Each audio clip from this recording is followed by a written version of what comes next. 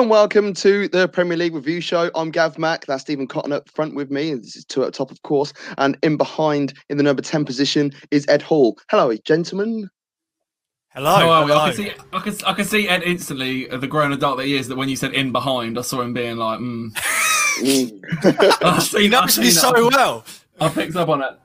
He loves it. Absolutely loves it. Hey, before we continue, as always, we go through the housekeeping. You can follow us on all social media, YouTube, Facebook, Twitter, Instagram, Twitch as well, I believe, at Top Football. Please subscribe to the YouTube channel. And also the other links are down in that bottom corner, just down there alongside Ed.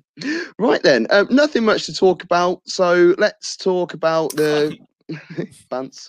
As always, there's some a little bit of drama going on. See you next week. Yeah. You can subscribe Oh, let's make me upset. Arsenal won, Wolverhampton Wanderers 2. The goals came from Neto and Podence for Wolves, and Gabriel had equalised. But the beginning of the game, there was a hairy moment. And luckily, we've received some news to find out that he is okay, because there was a corner after about 5 minutes where David Luiz, he was going for a header. You know, there was no malice in it, no drama, but he's clattered his head into the side, into the back of Raul Jimenez. And he's gone down, and luckily, by the time it got round to around half time in the game, we discovered that he had regained consciousness and was okay. But Carlton, I'll come to you first, just about that injury, because I know that there was a little bit of chat in the group. Yeah, it was horrible, man. Like the sound, you heard it first. Like, even especially being there must have been horrible, because obviously no crowd, no nothing to mask the sound. And honestly, it sounded like, one of my friends said to me, it sounded like boots clattering together, like shin pad on shin pad. It was, but I still didn't really see it, so I didn't know if it was. Did Luiz go into the back of Jimenez? Was it? Yeah. I just thought it was. Man, like, honestly, they didn't show a replay of it, but straight away you could see. While the camera did quickly go to it, like, Jimenez was literally like the Undertaker. Like, literally, he was. Eyes open, but there was no one there. It was really, really scary. And I'm glad they've said that he's conscious. I don't know if they've said that there's nothing wrong with him. Yeah, we don't know about that, but we do know that he's conscious, and that as long as he's conscious and fine. Right. I will say, because obviously I think this is what you're alluding to about me saying it in the group. Thought it was very, very, very naughty that David Luiz was allowed to carry on playing. Like, really naughty. Like, he was bleeding, heavily bleeding. He looked like the Arsenal away shirt. Yeah, Jimenez is being stretchered, put in a brace, put in a recovery position. There's no way an impact like that against someone else's head doesn't give you a bit of concussion. They kept saying during the first half, it almost sounded like Sky were trying to cover their own backs, because they kept saying, well, he's passed all the concussion protocols. He's passed the concussion protocols, and then at half-time got took off, because I'm assuming he probably didn't feel great. Now, I know obviously that a lot of the attention of the cameraman and stuff was on the incident and stuff. Did any of you see them giving David Luiz the concussion test and like actually having a look at him? No, I saw them wrapping his head up.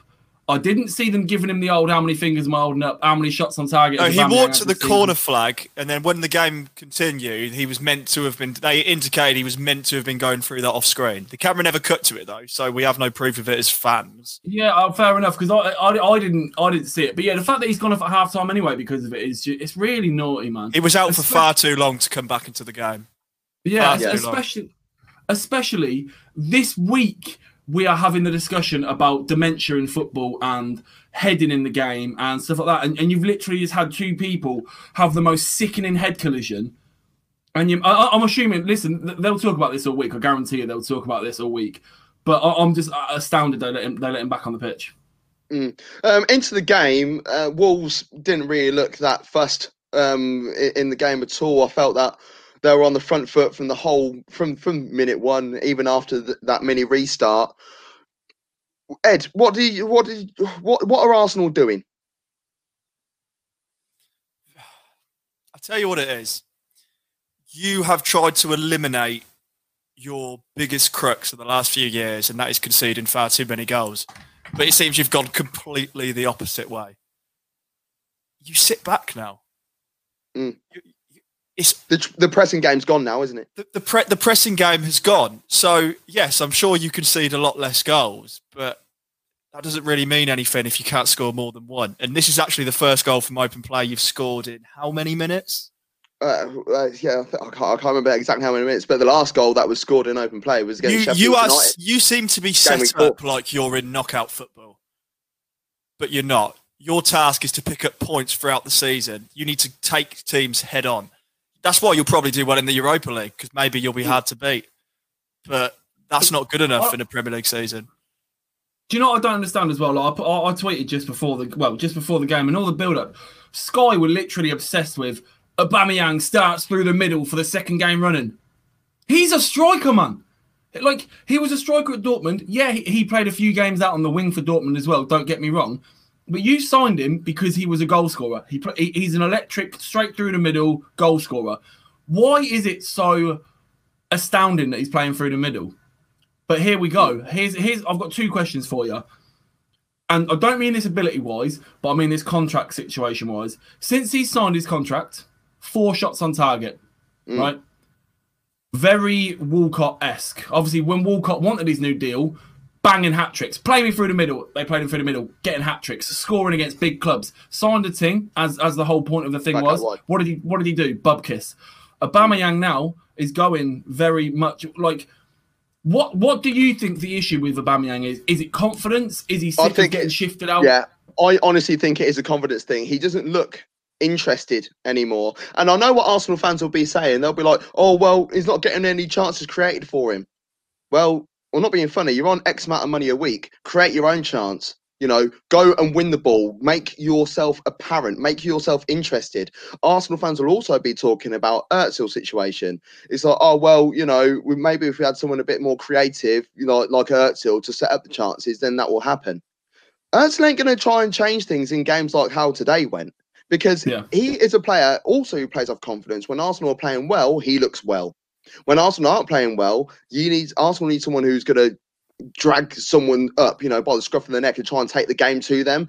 Özil isn't that type of player. So the way that Arsenal are playing at the moment, Özil would not be a benefit to the club whatsoever. If you'd have put Özil in that Arsenal midfield today against that Wolves midfield, he'd have got lost. He'd have been eaten alive. And do you know what? Aubameyang did have some chances today as well. He did have some chances. Yeah, right, now my second... Didn't look with them. So basically, we're not saying Aubameyang's regressed. I would say he's stalled, which leads me perfectly into our next question. And like, this is a real big question. It's not even just you; it's for Arsenal fans. What player or players under Arteta have improved to the point where you can say that it's the manager improving the players? Improved? No, nobody has improved. Everybody has either stayed still or gone backwards. The only benefit that I've seen from Arsenal at the moment has been in the Europa League when the kids turn up. So maybe it's a chance for the kids to actually show a little bit more. Nelson looked interested when he was on the pitch today. Willock didn't really get a chance to get involved in the game, but we know he's a good young player and a good young prospect. Saka tried to do his bit from his end. You know, so it's the kids that need a bit more of an opportunity in the league, but I can't see it happening. And Arsenal got a nice and easy fixture next week against Tottenham. And do you know what the thing is as well? And I know. Well, I'd say it's early doors. We're 10 games in now, aren't we? Which is usually, you know what's happening. It's like the measuring stick, isn't it? So Arsenal currently are closer to 18th than they are to the first. They're closer to relegation. And I know the table is very congested, but I just think I think it speaks volumes of where Arsenal are heading at the moment. Arsenal have 3 less points than they did at this stage last season, which was under Unai Emery. And they were screaming crisis. He got sacked. He got sacked this time last year. I don't want to hear Arsenal he got sacked on 16. This day last year. 13 now. I don't want to hear Arsenal fans going on about Arteta noshing him off, because you know I've not been I'll support him, but I've never been an advocate of him. It was the wrong decision anyway. But let's talk about Wolves, because we're harping on about Arsenal a little bit here. Let's talk about Wolves, because Wolves did exactly what they needed to do. Surprisingly, they went with the back 4 as well, which is against all, you know. Yeah, could Conor Cody play in a back 4? That was the question. Oh, do you know what? Honestly, do you know what? That absolutely. I wanted to pull what's left of my hair out. Honestly, what the guys are. How old is Conor Cody? 27. 27. He's a professional footballer He's a centre back, right? And he's 27. Are you seriously telling me that at the age of 27, it's a massive deal for a centre back to play in a back four? Like, honestly, how it's not groundbreaking. I think if you played in the back three for a number of years and then switched to a back four, there is an adjustment that is required, but that adjustment isn't turn up on a Sunday night for kickoff. That adjustment is 5, 6 days during the week of training and regular training. And you're telling me you play 11 aside in training? You don't. You have a honestly, defense, you have 5 aside, you defend. But let's not forget, you come through the Liverpool academy. You think they would have had him trained to play a number of formations? Yeah, he was a midfielder. He was a midfielder. Yeah, he was. Yeah, he was a midfielder. Yeah, he was. So that's why he's more suited to playing in the back three, because he's able to come back and fit in and do his little bit and move forwards.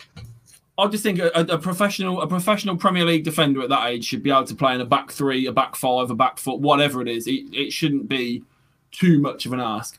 But I would say in this game, not that people would miss the quality of Jota, but Neto and Podence, they're just so good, man. Like, I wouldn't say that they don't miss him, that they don't miss Jota, but they've got suitable replacements. Adama Traore actually made me question myself today because he actually delivered a good cross for the opening goal. Dendoncker he does from time to time. He does from time to time. He doesn't do it because he puts in so many crosses every now and then. One of them is going to be really good. That's because I've seen him do it last year, but as we've alluded to, he doesn't do it consistently.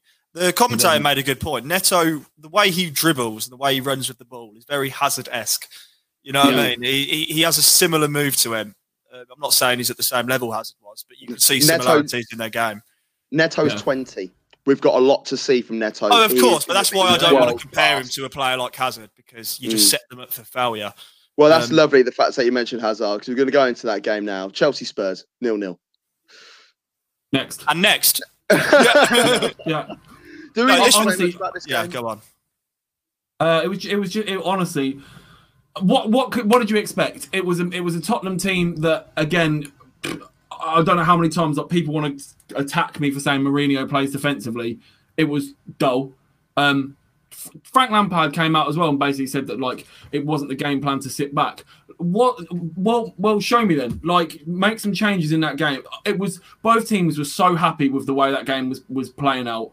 Nobody wanted to lose. It didn't look like anyone really wanted to take the gamble and try and take the 3 points. It was Mourinho versus Mourinho. It looked like two teams that it was game 38 of the 38 match season. Both teams already knew where they were going to be finishing in the league. There was going to be no deviation to the Premier League table, and they just thought, right, we need to get this out of the way. We'll try and have it. Either one of them could have gone top of the table. Both of them could have gone top of the table. Yeah. I mean, nobody wanted to grab that chance, and like Chelsea have been there before. Spurs, surely this is the season. Like, go out and go for the win, go for the jugular. But like, it was just. I mean, can you tell me how many times did you hear Harry Kane's name mentioned during that game because he touched the ball or was on the ball?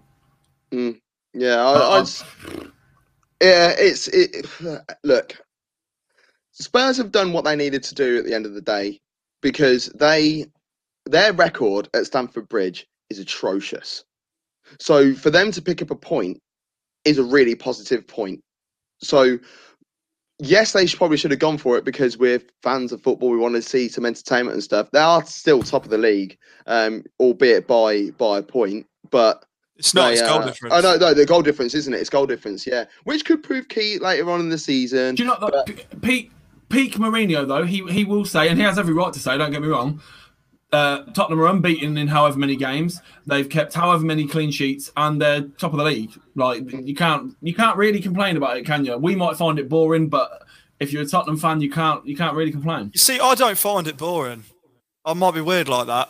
I enjoy coming up against teams like that. It's because it's like a challenge you got to break down. Yeah, but I was hoping Chelsea would rise to that challenge today. I was expecting a nice game of football, and it was just... You can't be expecting... Okay, if you're the home team doing that against a team who's also set up like that, that's a joke. But at the end of the day, Chelsea are 2 points off top. Tottenham are top.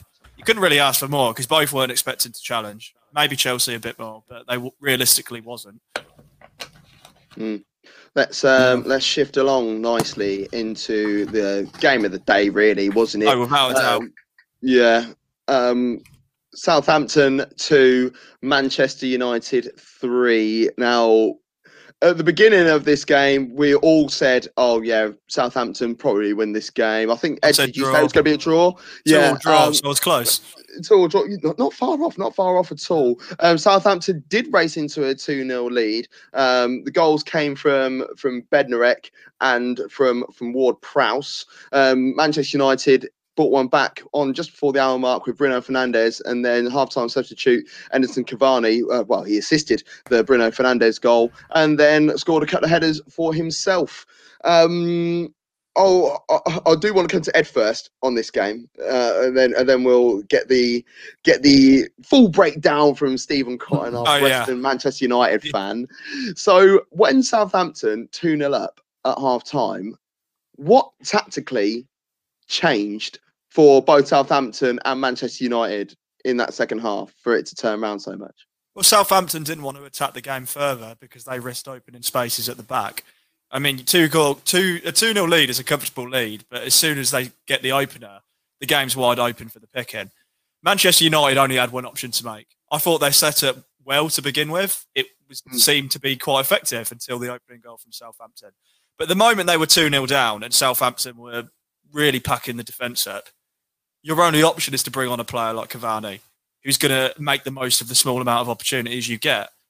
But I also want to give credit, before we move to Cotton, to Van der Beek and Bruno Fernandes, because I think from start to finish, they was a very consistent team. Yeah, both brilliant. I mean, we alluded to before the game that we're a bit concerned with the positioning of Van der Beek, whether he was going to, the way the team sheet lined up, it appeared that he was going to be playing out wide. But that's not his strongest position, although once again, we also said that he is able to play anywhere in midfield, whether it be as a CDM, as a box-to-boxer, in behind, both wings. But Van der Beek had a brilliant game today. Cotton, big victory for Man United. Big victory. Do you know what? Right, and I said this during the game to you two, and that it was really frustrating because we came out of the blocks really well. We started the game really well. And then just the goals we conceded, it was just Rashford losing Bednarek for the corner, and then Fred giving away a ridiculous foul on the edge of the box, and then Ward-Prowse scored the free kick. Now I'm not too impressed with De Gea about it. Some people have said that he should have saved it. Some people are saying we're being harsh. I think he should do better. And I said to you at half time, I was like, we're 2-0 down against a run of play. But we deserve to be 2-0 down, if that makes sense, because of personal errors. Like it's not. Ollie hasn't told them to go out there and do this, that, and the other, and affect the game in an adverse way. But then I said, like, looking at it, I said that we don't need Fred, Matic, Van der Beek, and Bruno. We don't need that many central midfielders now. We need to. I said, right, what did I want to do? I wanted to take one of them off, put Rashford out wide, Martial up. Mason out on one wing and then Cavani up front, and he made the change.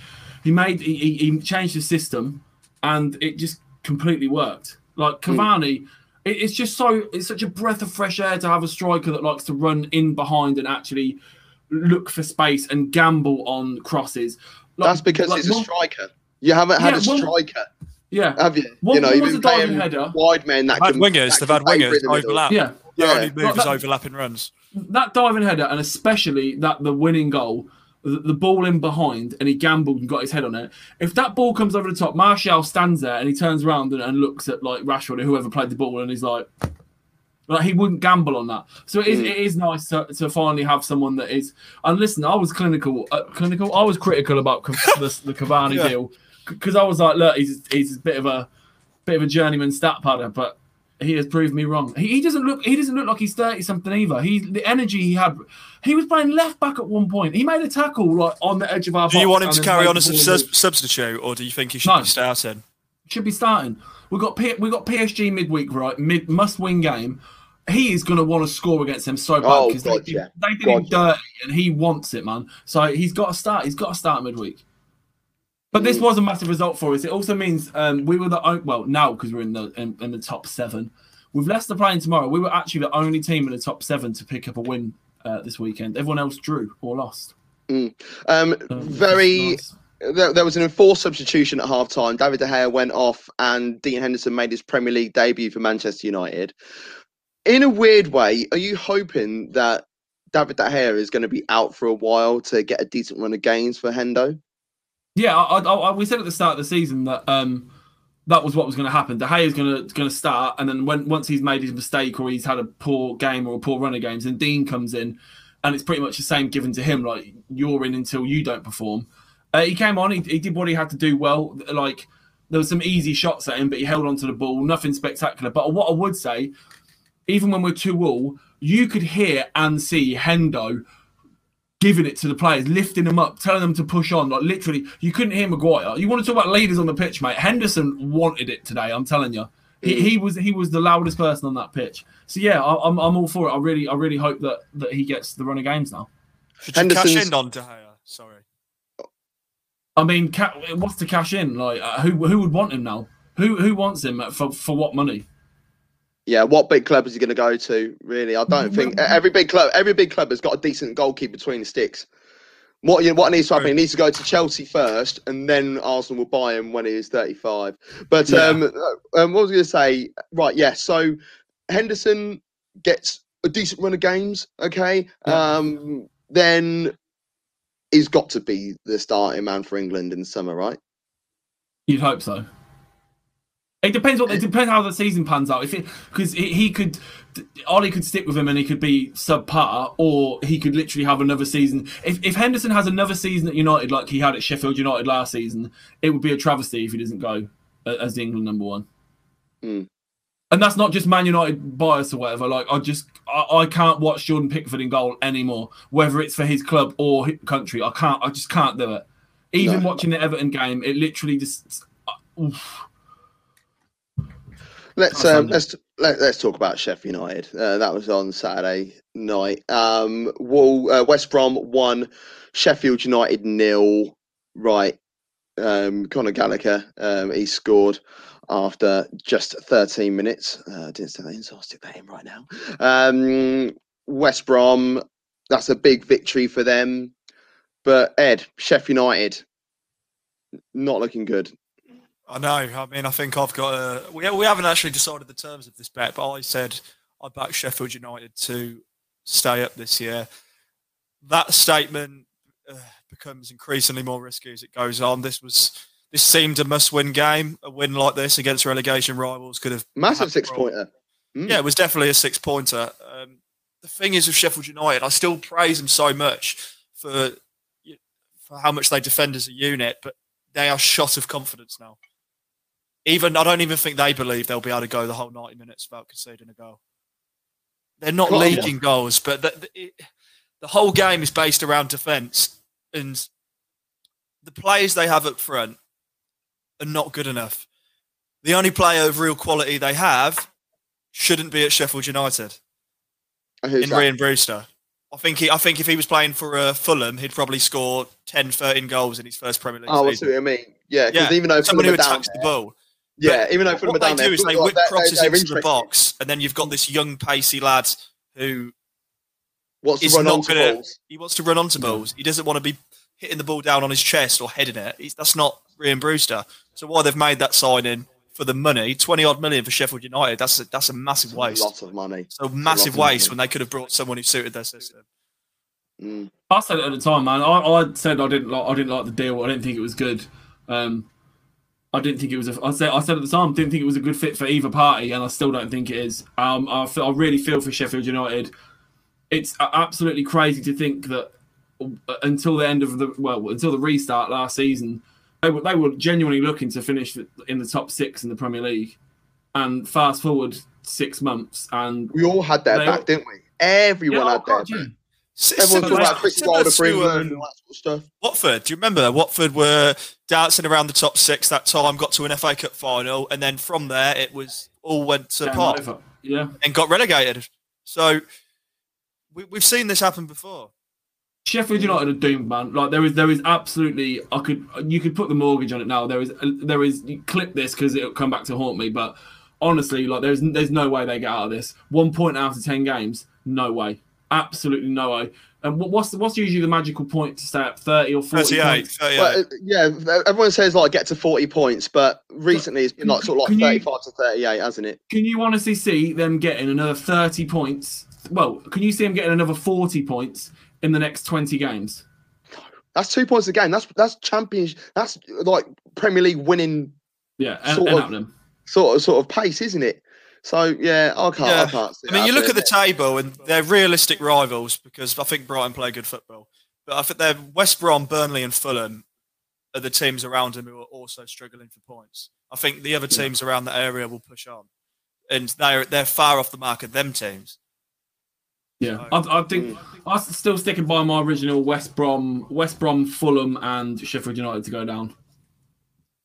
Yeah, I agree with you. I think even Burnley are going to say we'll talk about Burnley. I'll tell you what, let's talk about Burnley now, because this is the fourth consecutive 5-0 victory for Man City at home against Burnley in the Premier League. Now, it's a crazy stat, but Man City just, some teams just have a lovely relationship with others, and the relationship here is the City and the back of Burnley's net. It's just it's a match made in heaven. But yeah, the goals came from Mahrez. He scored a hat trick. Mendy scored just before half time. Didn't put the timer in that again. And then Ferran Torres, he also scored. There was a bit of a comical own goal situation, which was sorted out correctly. But other than that, it was just pure City dominance, wasn't it, Colin? Yeah, we've been saying for a few weeks now, like we've been questioning where the City of old have gone. Where's the passion? Where's the hunger? Where's the pressing? And where are these games where they're sticking 4-5 past people? And honestly, I know people will say it was only Burnley, but City turned up, man. They were different gravy on the day. They were just everything they did came off. No matter what it was just perfect. Listen, when Mendy is scoring a good goal, it's a bad day at the office if you're the opposition. I thought all the goals were good. It was a great finish. All the goals were class. Mahrez scored a few good goals. I think the first one was a bit of a defensive mishap, but the finish and the composure was still good. But yeah, honestly, when City are in that mood, I don't think nobody gets in the way. Like City just steamroll, and why are they not in that mood all the time? Because we know that they can turn it on. And look at the season when they won the title on 100 points. Excuse me, they were relentless, and they turned up like this pretty much every single week. I know you can't do it all the time, but why is there such a gulf at the moment? Because they've just propelled themselves into the top half by winning that game. But this season, they've looked a bit suspect. They've not been scoring many goals. So what's been happening? They looked suspect last season. They're doing the exact same thing. Look, Burnley suits their style of play perfectly. And yeah, they could do this against anyone, I agree. And we've said they can't get a run of games together. But they started doing this last season. And last season, we all said the loss of Vincent Kompany, plus all the injuries they were getting, is the reason why. I mean, yeah, they can turn up every season, but who are the players who are forcing them to turn up week in, week out? I still think the problem's there. Yeah, they beat Burnley 5-0, but will they go and win the next 4 games in a row convincingly? We're yet to see. History says in the last 2 years they won't. So, yeah. I always feel like they perpetually have an injury excuse. Like how many years did you hear? Oh well, they are missing Kompany this weekend. Well, they have missed Kompany for the last 2 months. Even the last year or two. Well, they have been missing Laporte for 8 months of the season. Well, they have been missing Aguero. What? So you only got 10 players, have you? No, not the case. We've always questioned some of City's spending and some of the quality of the players they've brought in. Everyone in the Prem does it. Everyone buys a stinker, but City seems to do it more often than not. And again, I don't understand why they rely so heavily on, not excuses, I don't mean it like that, but there's always reasons for them. Like the Laporte thing, like they've said, like Liverpool, City didn't lose the title to Liverpool last season because they missed Laporte for a bit. That wasn't just it. They were pretty poor from front to back. So let's not use that as an excuse. But I don't know, like Could you be complacent under Pep? I don't know if you could be complacent under Pep. Or is it a case of, like we've said, the squad depth quality is so shallow at the minute that you can't really leave out Rodri or Gundogan if they've had a bad game because you've got no one else to play there. Like, is that like same with Jesus? I don't like Jesus, and it's not a United City thing. I just don't think he's great. But when Aguero's out injured, who else are you playing there? Forward wise, they haven't got enough. And in terms of squad, we have spoken about how good the City squad is, but if you actually dig deep down, is the squad actually that good? Or do they have 15, 16, 17 brilliant players that haven't got the 25? Because if you look at every single club, and I'll even add Sheffield United into it and West Brom into it, what are their kids saying? The kids are decent. Man City's kids will always be in and around their league, the Premier League 2, and in and around the FA Youth Cup and stuff. But where are those players? Well, why aren't they breaking through? You had Delap get a bit of a game. You had Garcia get a bit of a game. Foden. And Garcia's off anyway, isn't he, when his contract runs? Do you know what I would say? Maybe it's not depth in quality, right? I think they've got way too many luxury players. Let me read out their list of midfielders they've got registered for the Premier League this season. De Bruyne, attacking, luxury, obviously. Bernardo Silva, very much a luxury, wonderful player. Foden, luxury player. He's not going to do the dirty work for you. Ferran Torres, luxury player. Rodri, I don't know if he's up to that task to be No, I'm not saying I like Rodri, but is he naughty enough? Is he going to carry your whole game? Gundogan, he's neither here nor there. He's not incredibly talented defensive. He's not incredibly talented going forward, but he's not bad at either. And then I don't even know who Thomas Doyle is, but like there is not one person in that midfield that I've just read out that if it was a dogged midfield battle, you'd think, oh well, he'll help run the midfield. They're all just looking to go forward, because then you look at your forwards and you'll be starting Mahrez and Sterling as well, who are just going to want to go forward. They ain't tracking back. They're coming home. Aguero, Jesus, they're not coming home.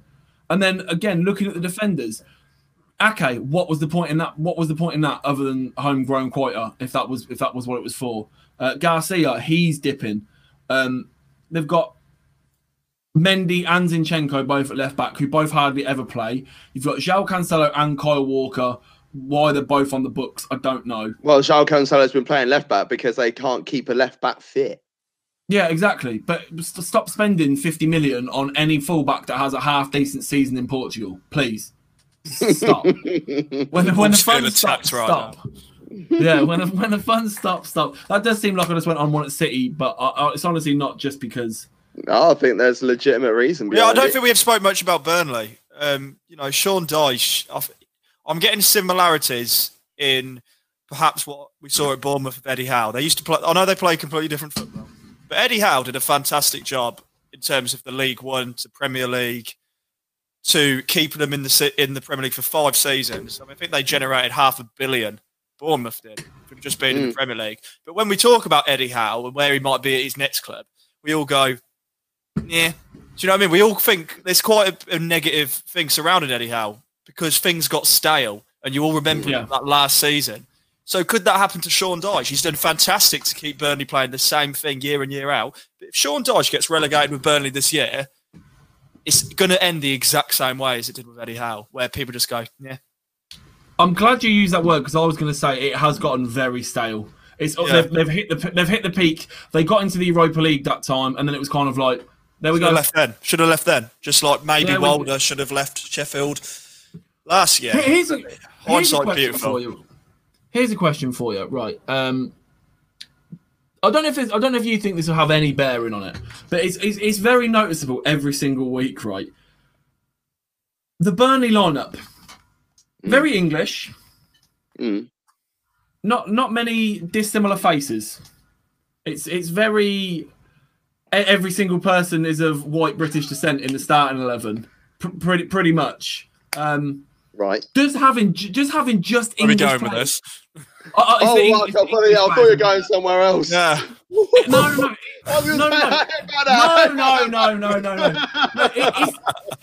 Is there reluctance to use English or British players as like a home-based sort of thing? Is that stifling them? Where's the creativity coming from? Right, yes, that's the word, creativity. They play 4-4-2. 2 banks of 4, 2 up top. Hey. But the thing is, there's only one game that they've played this season, and I mentioned it. It was the Chelsea game where Sean Dyche made a tactical substitution. They were losing already at that point, but they decided to go with the 4-2-3-1. It's the first time he's done it. Every time he plays 2 strikers, he plays bank of 4 in midfield. He plays a back 4. He won't even think, do you know what, today I'm just going to play a back 3 wing backs. Or on this game, I'm going to play 2 wide men and a man in behind. He doesn't do that. It's like he hasn't got that in his locker, which makes me concerned. And like when we've spoken about it a couple of times about Sean Dyche for England, which isn't a dumb idea whatsoever. It is not a dumb thing. However, he's going to have England playing that way as well. If we're moaning at the moment with Gareth Southgate, and we think we've got it bad now, and we are still qualifying for tournaments and doing whatever, we're going to have it terrible with Sean Dyche. I just looked at the starting lineup against City, and I'm not even joking. The only player that isn't English, Chris Wood, and he still has a Union Jack in his flag. Chris Wood was the only English player, non-English player in the starting lineup. I think that they do need. Look, they've been in the Premier League for a long time. They've been making Premier League money. Okay, they don't spend any money. They must be rich. Yeah, you know, like they must. Well, they're not rich, but must be they're rich. No, they're rich enough to go back into the Championship and then have the money to put them straight back in the Premier League. Well, and be favourites for a number of seasons. That's what they need to be hanging around. Like they've been finishing mid-table or just under mid-table quite a lot right now. They're not spending any money whatsoever. They're not paying big wages either. They're rich, man. I ain't buying that. They're in the Premier League. You get that Premier League money. So they need to go out there. It's difficult for them to buy a marquee player because who wants to go out and live in Burnley? No offense to anyone who lives in Burnley, but it's not much of a pull. You see, like when players want to come from abroad, I want to play for Arsenal. I want to play for Tottenham. I want to play for Chelsea. Yeah, they're in London. But it's the London allure. No, you're right. It's been a defining factor in transfers. Yeah, exactly. Even Robinho thought he was moving to Chelsea, didn't he? No, Man United. No, he thought he was going to United. No, he thought he was going to Chelsea. No, he thought he was going to Man United. He thought he was going to Chelsea. And then he's like, I'm really happy to sign for Chelsea. I mean, Man City. No, he said I'm really happy to sign for Manchester. He thought he was going to United, and his agent basically. I think that's Chelsea. I want you to do a fact check on that. It's not, because I remember it clearly. There has been players that thought they were going. They did it on Premier League years. Wear blue. Well, I think I don't know. I do think anyway. It's not much of a pull. Burnley is not much of a pull. So, but they still need to go have a look at, you know, the second tier in Germany, in Spain, or whatever. If you need to go and look at a slightly lower level team in Italy or something for a creative player. There are creative players that play in every club all over the world. So then find someone and change your formation up a little bit. Do you think it's obviously, you know, when you play Football Manager and your club has a club philosophy and it's like you can only sign players between the ages of 18 and 20, X, Y, Z. Do you think Burnley literally have a club philosophy where it's like use homegrown talent, use British talent? Do you actually think it's like part of their? Yeah, I do as well. I do exactly. Because there is even when they do have a foreign person, they still look like everybody else who plays. Eric Peters. I did have a little look at the Robinho stat, and it said there was articles for both Chelsea and Man United. So perhaps it was just the English media poking fun at City. We're both right. Okay, lovely. Right then, on that one, it's time. Yeah, we'll take a draw. No L's knocking around here. It's time for this. What's Everton? We're not going to do what our Arsenal thing because we all know they're absolutely terrible. But what we do, so there's no point because I know what people will be like. They'll be like, "Oh, but what are Arsenal? They haven't won in ages." Hey, look, we're talking about Everton right now. Everton 0, Leeds 1. What are Everton? I thought this was a cracking game of football, man. I actually, this is probably one of the games I enjoyed watching this weekend the most. It could have been 3-3 It could have been everything. I think Leeds looks so good, man. Like, just the intensity. Like, it looks like they haven't stepped up from the Championship. It looks like they've been in the Prem forever, man. Like, they're going at teams with no fear, no nothing. But they suit attacking teams. They suit attacking teams. Man. I've seen them look very mediocre against, like, Villa. Yeah, do you know what I mean? They suit the teams who go at them. It suits their game plan perfectly. Everton still look good, I think. I think Everton still look good. Yeah. But the problem is with Everton is there's so many teams trying to break into that top 6. It's not just them. So, yes, this might be the best Everton side we've seen in years, but you still need to pick up points even when you're not playing well. And they even played well against Leeds. Calvert-Lewin looks great, but yeah. I thought Hammers had a great game as well. I would say I thought the Calvert-Lewin got hardly any service yesterday, man. That was like the one downfall of Everton's game. They just couldn't get him the ball, and when they were trying to get him the ball, I even tweeted out like, wide, weren't he? I was literally like, what's Calvert-Lewin done to piss everyone off? Like, everyone was fizzing balls at him. They weren't even like knocking him in behind or knocking. They were literally like. You know Takeshi's Castle with the ball bridge where they're like, boom. I love Takeshi's Castle. They were literally trying. They were trying to get Calvert-Lewin with one of those balls. I'm telling you, like there was not one good ball played to him. But and do you know what? Literally, what happens within 45 seconds of kickoff? Pickford comes for a cross. He's in no man's land and nearly gets done within the first minute. Nearly gets rounded and scored.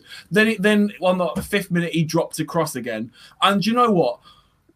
Everton fans must get sick of this because I'm sick of seeing this geezer, man. I'm sick of seeing him on Match of the Day dropping clangers. I'm sick of seeing him watching games. I'm sick of seeing him. I'm very good pals with the Blue Boys Network who are doing bloody well on social media.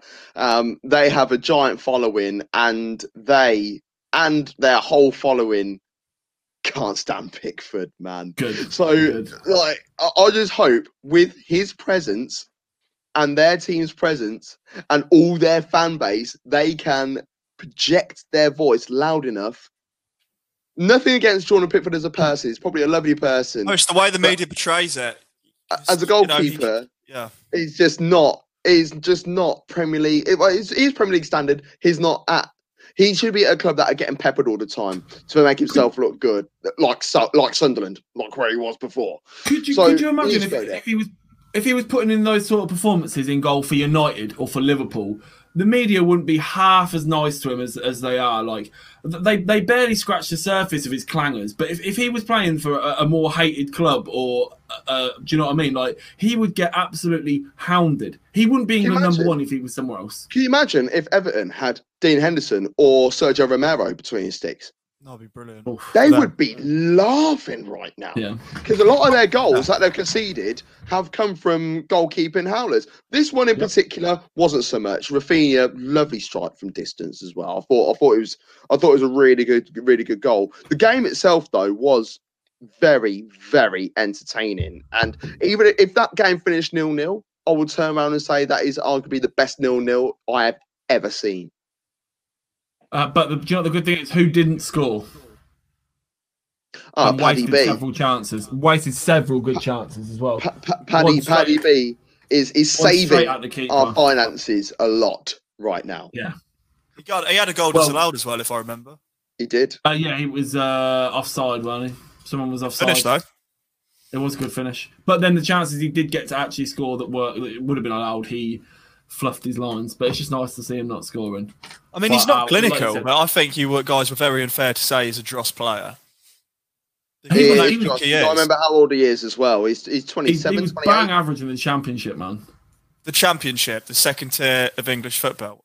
Come on. Yeah, he's bang average. Yeah, but if you're averaging that, what makes you think that you can step up to the Premier League, arguably the best league in world football? And didn't he have 8 goals in the Premier League? He's got 7. Sorry. Don't add more onto it, for God's sake. Can I just quickly say something on Pickford? I think the problem is with Pickford, and I wanted to kind of do a show on this. You know them players you know nothing about, but their on-field persona makes you kind of have a dislike for him. Like the kind of arrogance and aggression he brings on, like the aggression where he injures players like Van Dijk. Yes, I'm a Liverpool fan. The performances for England. He went there. The performances for England. So that makes you kind of not like him. And then he makes clear mistakes and then shouts at his players. And it's like, no, bro, that was you. That was you, He has mate. kind of an arrogance to him, and I don't know where it comes from. And then when he had like that fight in a nightclub, the media battered him for it. Whether that was his fault or not, there seems to be a lot of vultures around him. Funny how he didn't get dropped, though. Who, Bernd Leno? When Pickford got in his little scrap, like he didn't get dropped from the national team at the time, did he? Yeah, it's funny that, isn't it? Weird that one. Wow, I never thought about that. Talk about Pickford and injuries to Liverpool players. Liverpool have got a ever-growing injury list. You know, a couple more players being added to that this weekend. Brighton won, Liverpool won. I think that on paper, we all know that Liverpool should be winning this game. But in terms of the performance and the fact that Brighton have done bloody well this season, I think it's getting slept on quite a lot in the media and stuff. This is a very fair result. Very fair result. Jota scored on the hour mark. Pascal Gross scored. Yeah, I noticed you're saying that with a big smile on your face. Can you at least pretend to be neutral for a second there? I'm neutral. Hey, look, I even smiled when we were slating Arsenal. Do you know what I mean? Like, I'm just a smiley person. So you have missed a step there, though. You have missed a step there. No. I just talking about the goals. Okay. Talking about the goals because goals wise, this is that's that. However, you know, this game does go deeper, and there is more VAR controversy, and there's more drama, as has been throughout the Premier League this season. 2 goals disallowed for offside, correctly given, and let's be honest, the penalty wasn't clear and obvious. So let's start with the VAR. We'll have a little mention about VAR, and then we'll go into the penalty situation. We shared an image in the WhatsApp group. I should have saved it and logged it on because it's something to do with the Dutch FA and what they want to do to eradicate. What they want to do to eradicate. That's the one I sent you on it. I'll see if I can. Yes, it is. Yeah, see if you find it. See it on the screen. Ed, what do you think about the 2 goals that were disallowed? Correct decisions. Penalty, correct decision. All correct decisions. I think I want consistency in the decisions which are being made. It's just it's like an advert again. It's not the only advert. We've had a few games like that this year, but this was a perfect advert for how the game has changed, because you don't like to see it, but by the laws of the book, they were all the correct decision. It's a hard pill to swallow. It is a hard pill to swallow because it's the way you lose. I want to dig a little bit deeper into that because you said it's the correct decision with the penalty that was given. They went to VAR for it and the correct decision was made. Yeah. So we're happy with that. Was it a clear and obvious error in order to get to that position in the first place? If we're talking about going to VAR to review the decision in clear and obvious, no. I mean, the manner VAR is being used for is wrong. The purpose of VAR is not filling the needs of when it was brought in. It is being used in every other way except the reason it was brought in. It was not clear and obvious. We've got to the point where we are zooming in on every little decision and slowing it down, and we are in turn making the game a lot slower. But the decisions are correct. I mean, did Robertson touch Welbeck? Yes. Did Welbeck go down easily? Yes. But the rule doesn't state he has to go down hard. He doesn't have to go down like a missile, does he? So I'm disappointed. But it is what it is. But I want to throw one thing out there. There seems to be a little narrative of VAR is now starting to bite Liverpool, where it is seems to have bitten a lot of other teams more frequently. Liverpool feel a bit hurt by this because not in terms of the injuries. They've had 8 goals overturned this year. 8 goals overturned by VAR, which is 4 more than second place. And scored 47 goals in favour of VAR last season. So it's sort of even. No, but that's there's no such thing as roundabouts or you know what I mean? There's none of that. There's none of that. So Liverpool fans, if they're backing up on social media, I think they are just getting very fed up of it. Now, Cotton's Cotton's found that image, which I'm happy about. So I'm just going to lob it on there very, very quickly. So it's All Go Dutch. And the Dutch are so damn good at innovating games. And there's another facet to what Holland have done and what they are looking to do going forwards. We will talk about it on another show because it'll take us well over time. But how VAR could work in the Premier League is, is margin of error because they use the lines. We all know that they use the lines, but there is a thickness to these lines. So how it would work and what the Eredivisie are looking to do, they're going against FIFA's orders, and they've implemented a 10-centimetre linesman's call, or well, there is assistant referees, but that's a different story as well, to avoid hassle and discussion to the centimetre. So VAR uses the same crosshair technology, but this time uses the lines that are 5 centimetres wide. If those lines are shown to be touching, the VAR will not intervene and stick with the decision of the assistant referee, even if the attacker is slightly offside. So, for argument's sake, in the Merseyside derby, where Mane was deemed to be in an offside position, the assistant referee would keep his flag down, or if the lines were touching, the goal would have stood. I like that idea, and I really like that idea. But until that idea comes in, which it'd be nice to see us implement something like that.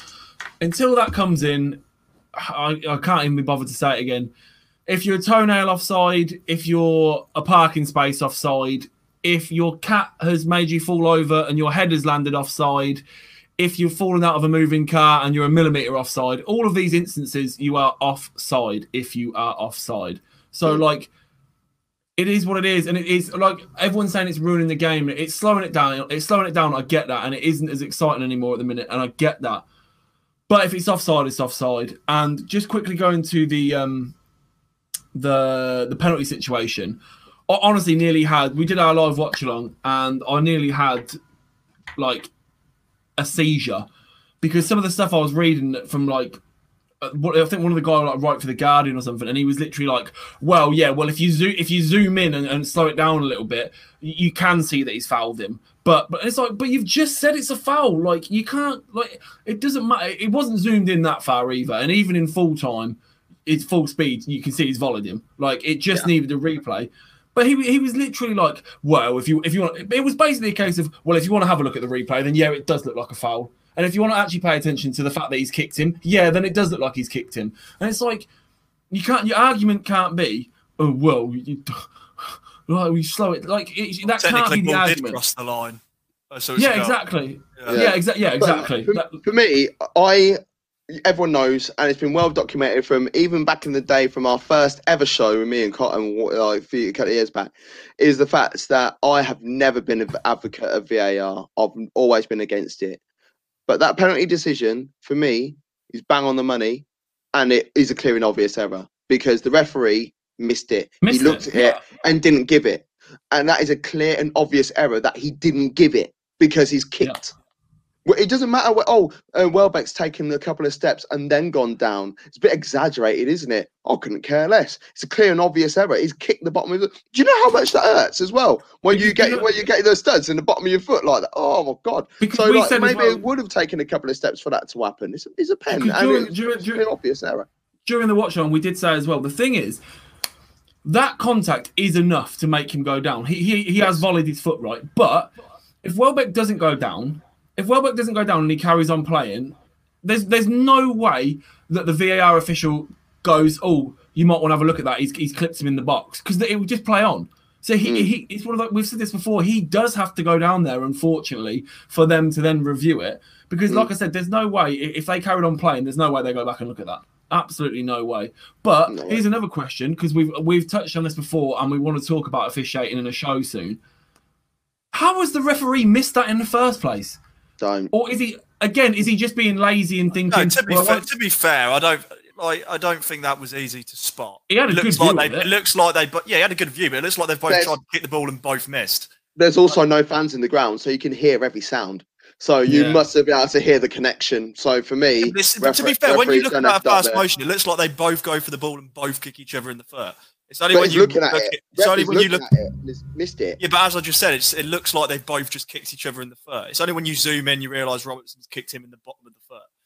But what I want to talk about is when do we eventually lose all forms of contact? I mean, let's say someone takes a corner, you've got 8 men in the box and they're all jumping, clashing into each other. The same collisions that happen in the middle of the pitch would be instantly given as a foul. What happens when we really start dissecting every little point of contact? They did that for a bit, like in the corner situation in particular. Season 16-17 season, the first 3-4 weeks, I think 6 penalties were given for jostling in the box. And then they took it away. All 74 of those penalties were Chris Smalling for shirt pulling. It's VAR just showed that the rules of football are flawed. The rules of football have always been flawed. They are flawed because... now VAR has highlighted that, and I don't think there is a fix. There's not a fix for it. How many times there is grey area or there's not?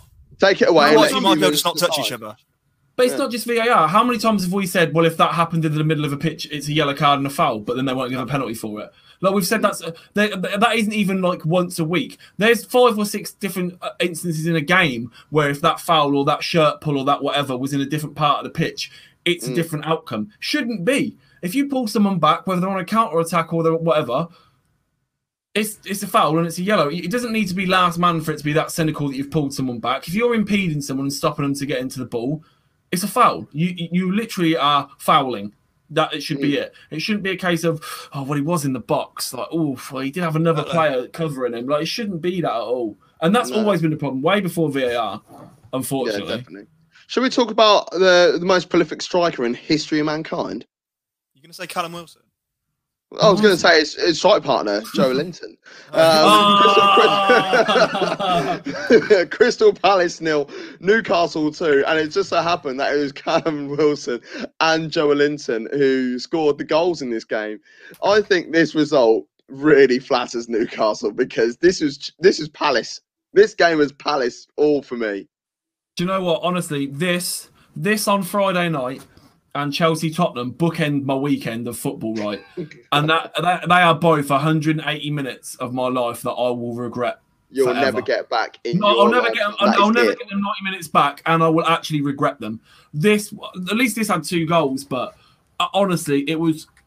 I've been like sticking up for Steve Bruce. Fair play, they got the points. But, oh, my Lord. And do you know what? This is one of those games. If you just look at the stats and you just look at it on paper, Joelinton got a goal and an assist, right? Before, and when I say before, that's all he did. Before he got his assist or his goal, honestly, you haven't seen a more inept performance as a number 9. The guy's like 6'2" or something, right? And he literally loses every aerial duel. No matter, like, he could go up against, like, Messi and lose a header. He hasn't got a first touch. Honestly, he just had the most torrid game. And honestly, again, my Twitter, it was 60 minutes in, and I was literally like, I'm watching a game that is 0-0 with Benteke up front for one team and Joelinton up front for the other. Like, what have I done to deserve this? What have I done to deserve this? Like, yeah. You've been a naughty boy. You're not getting any presents from Santa. Ed, have you got anything to add on this game? No, honestly, lovely. I really don't want to. No, then. So Monday night's fixtures look like this: West Ham versus Aston Villa. That's the evening game. I'm looking forward to this game. I really am. I think that might be a good game. Very, very special, especially Villa away from home. West Ham, they haven't been bad this season at all either. So I'm going to go with a Villa win. I'm going to go with a Villa 2-0 win. Ed. I think this is going to be 1-0 Aston Villa. Ooh. Cotton? Chris Well's been in great form lately, but I don't think... 2-1 West Ham. No, I changed my mind. 2-1 Aston Villa. Oh, 2-1 Aston Villa. And then, Cotton, if you go first, how many goals are Leicester going to score past at Fulham? 4. 4. Ed says 3. I was going to say 3, but...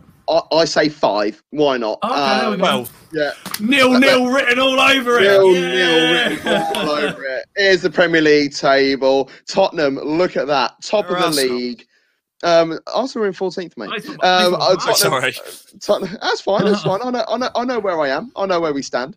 So yeah, Tottenham, they're top of the league. They're having a wonderful time. 4 wins on the spin in the Premier League as well. 4 wins on the spin before their draw, I should say. They are level on points with Liverpool. who are both on 21. Chelsea in third on 19 points. And there's a couple of surprise names up there, if you want to call it that. Southampton, despite their defeat early on today, still remain slightly above of Manchester United, who have still got that game in hand from how the beginning of the season. We'll go third. Can I just say, while we're looking at the Premier League table, we win our game in hand, right? And we're joint third with Chelsea and 2 points off top for Mr. Crisis Season, sack the manager, doesn't know what he's doing, PE teacher. Like, sack him, mate. Sack him. Terrible. Yeah, innit? Like, just get rid of him. Down the bottom of the league, Sheffield United looking lonely down there. They played a game more than Fulham, and they're 3 points behind them. They haven't won a game all season. They've literally played 10, drawn 1, and lost 9. Fulham, they play tomorrow, so they've got a game in hand. They could leapfrog into 17th place. I can't see it happening. Burnley with 1 win, 2 draws, and a number of defeats, 6 defeats. That leaves them on 5 points. And Brighton, I feel for Brighton. They're knocking around down there at the bottom at the moment. They're in 16th place, but they've got 10 points. I honestly believe that they deserve to be on more points. Let's have a quick look at the fixtures for next week, game week 11. It starts on Friday with Aston Villa versus Newcastle. That's Friday night, 8 o'clock kickoff. The Saturday games are Burnley versus Everton. That's at 12:30. One at 3 o'clock. That's Man City Fulham. Oh my God, that's going to be 14-0. West Ham versus Manchester United, big game. It depends how West Ham get along tomorrow. That's the evening game. And then Chelsea Leeds, that'll be interesting as well on Saturday night, 8 o'clock. Sunday's games look like this. You've got West Brom versus Crystal Palace at 12 o'clock. Quarter past 2 is Sheffield United versus Leicester. Tottenham Arsenal North London derby at 6 o'clock. It's not 6 o'clock, at 4:30. And at 7:15 is Liverpool versus Wolves. Now that will be a very interesting game. We will be live after that for the review show as normal. And then on Monday is Brighton versus Southampton. Some very good games knocking about there. It's a very good game. I'm looking forward to losing to West Ham next Saturday and watching my we're only 3 points off the top nonsense go away real quick. I think you might be all right because Mikel Antonio is still out. So I think you're safe. Great. I think you're safe. Cavani could have come in right at the... Never mind, we could do it. We're about to start a Premier League preview show. So let's... Hello, sir. Before we go, as you know, you can follow us on all social media, YouTube, Twitter, Facebook, Instagram, at 2 Up Top Football. And did you know if you put 2 Up Top into Google, our name comes up first? Well, yes, it does. Yes, it bloody well does. What about Bing? I'll tell you what. We'll test it out. People don't use Bing. Behave. It's all right. It's living that Microsoft Edge life. Leave him alone. Yeah. But from Edge Hall, from Edge Hall down there. Right, let's end this quickly before I get rid of From Stephen Cotton over there. Till out. Myself, Gab Matt. Thank you very much, and good night.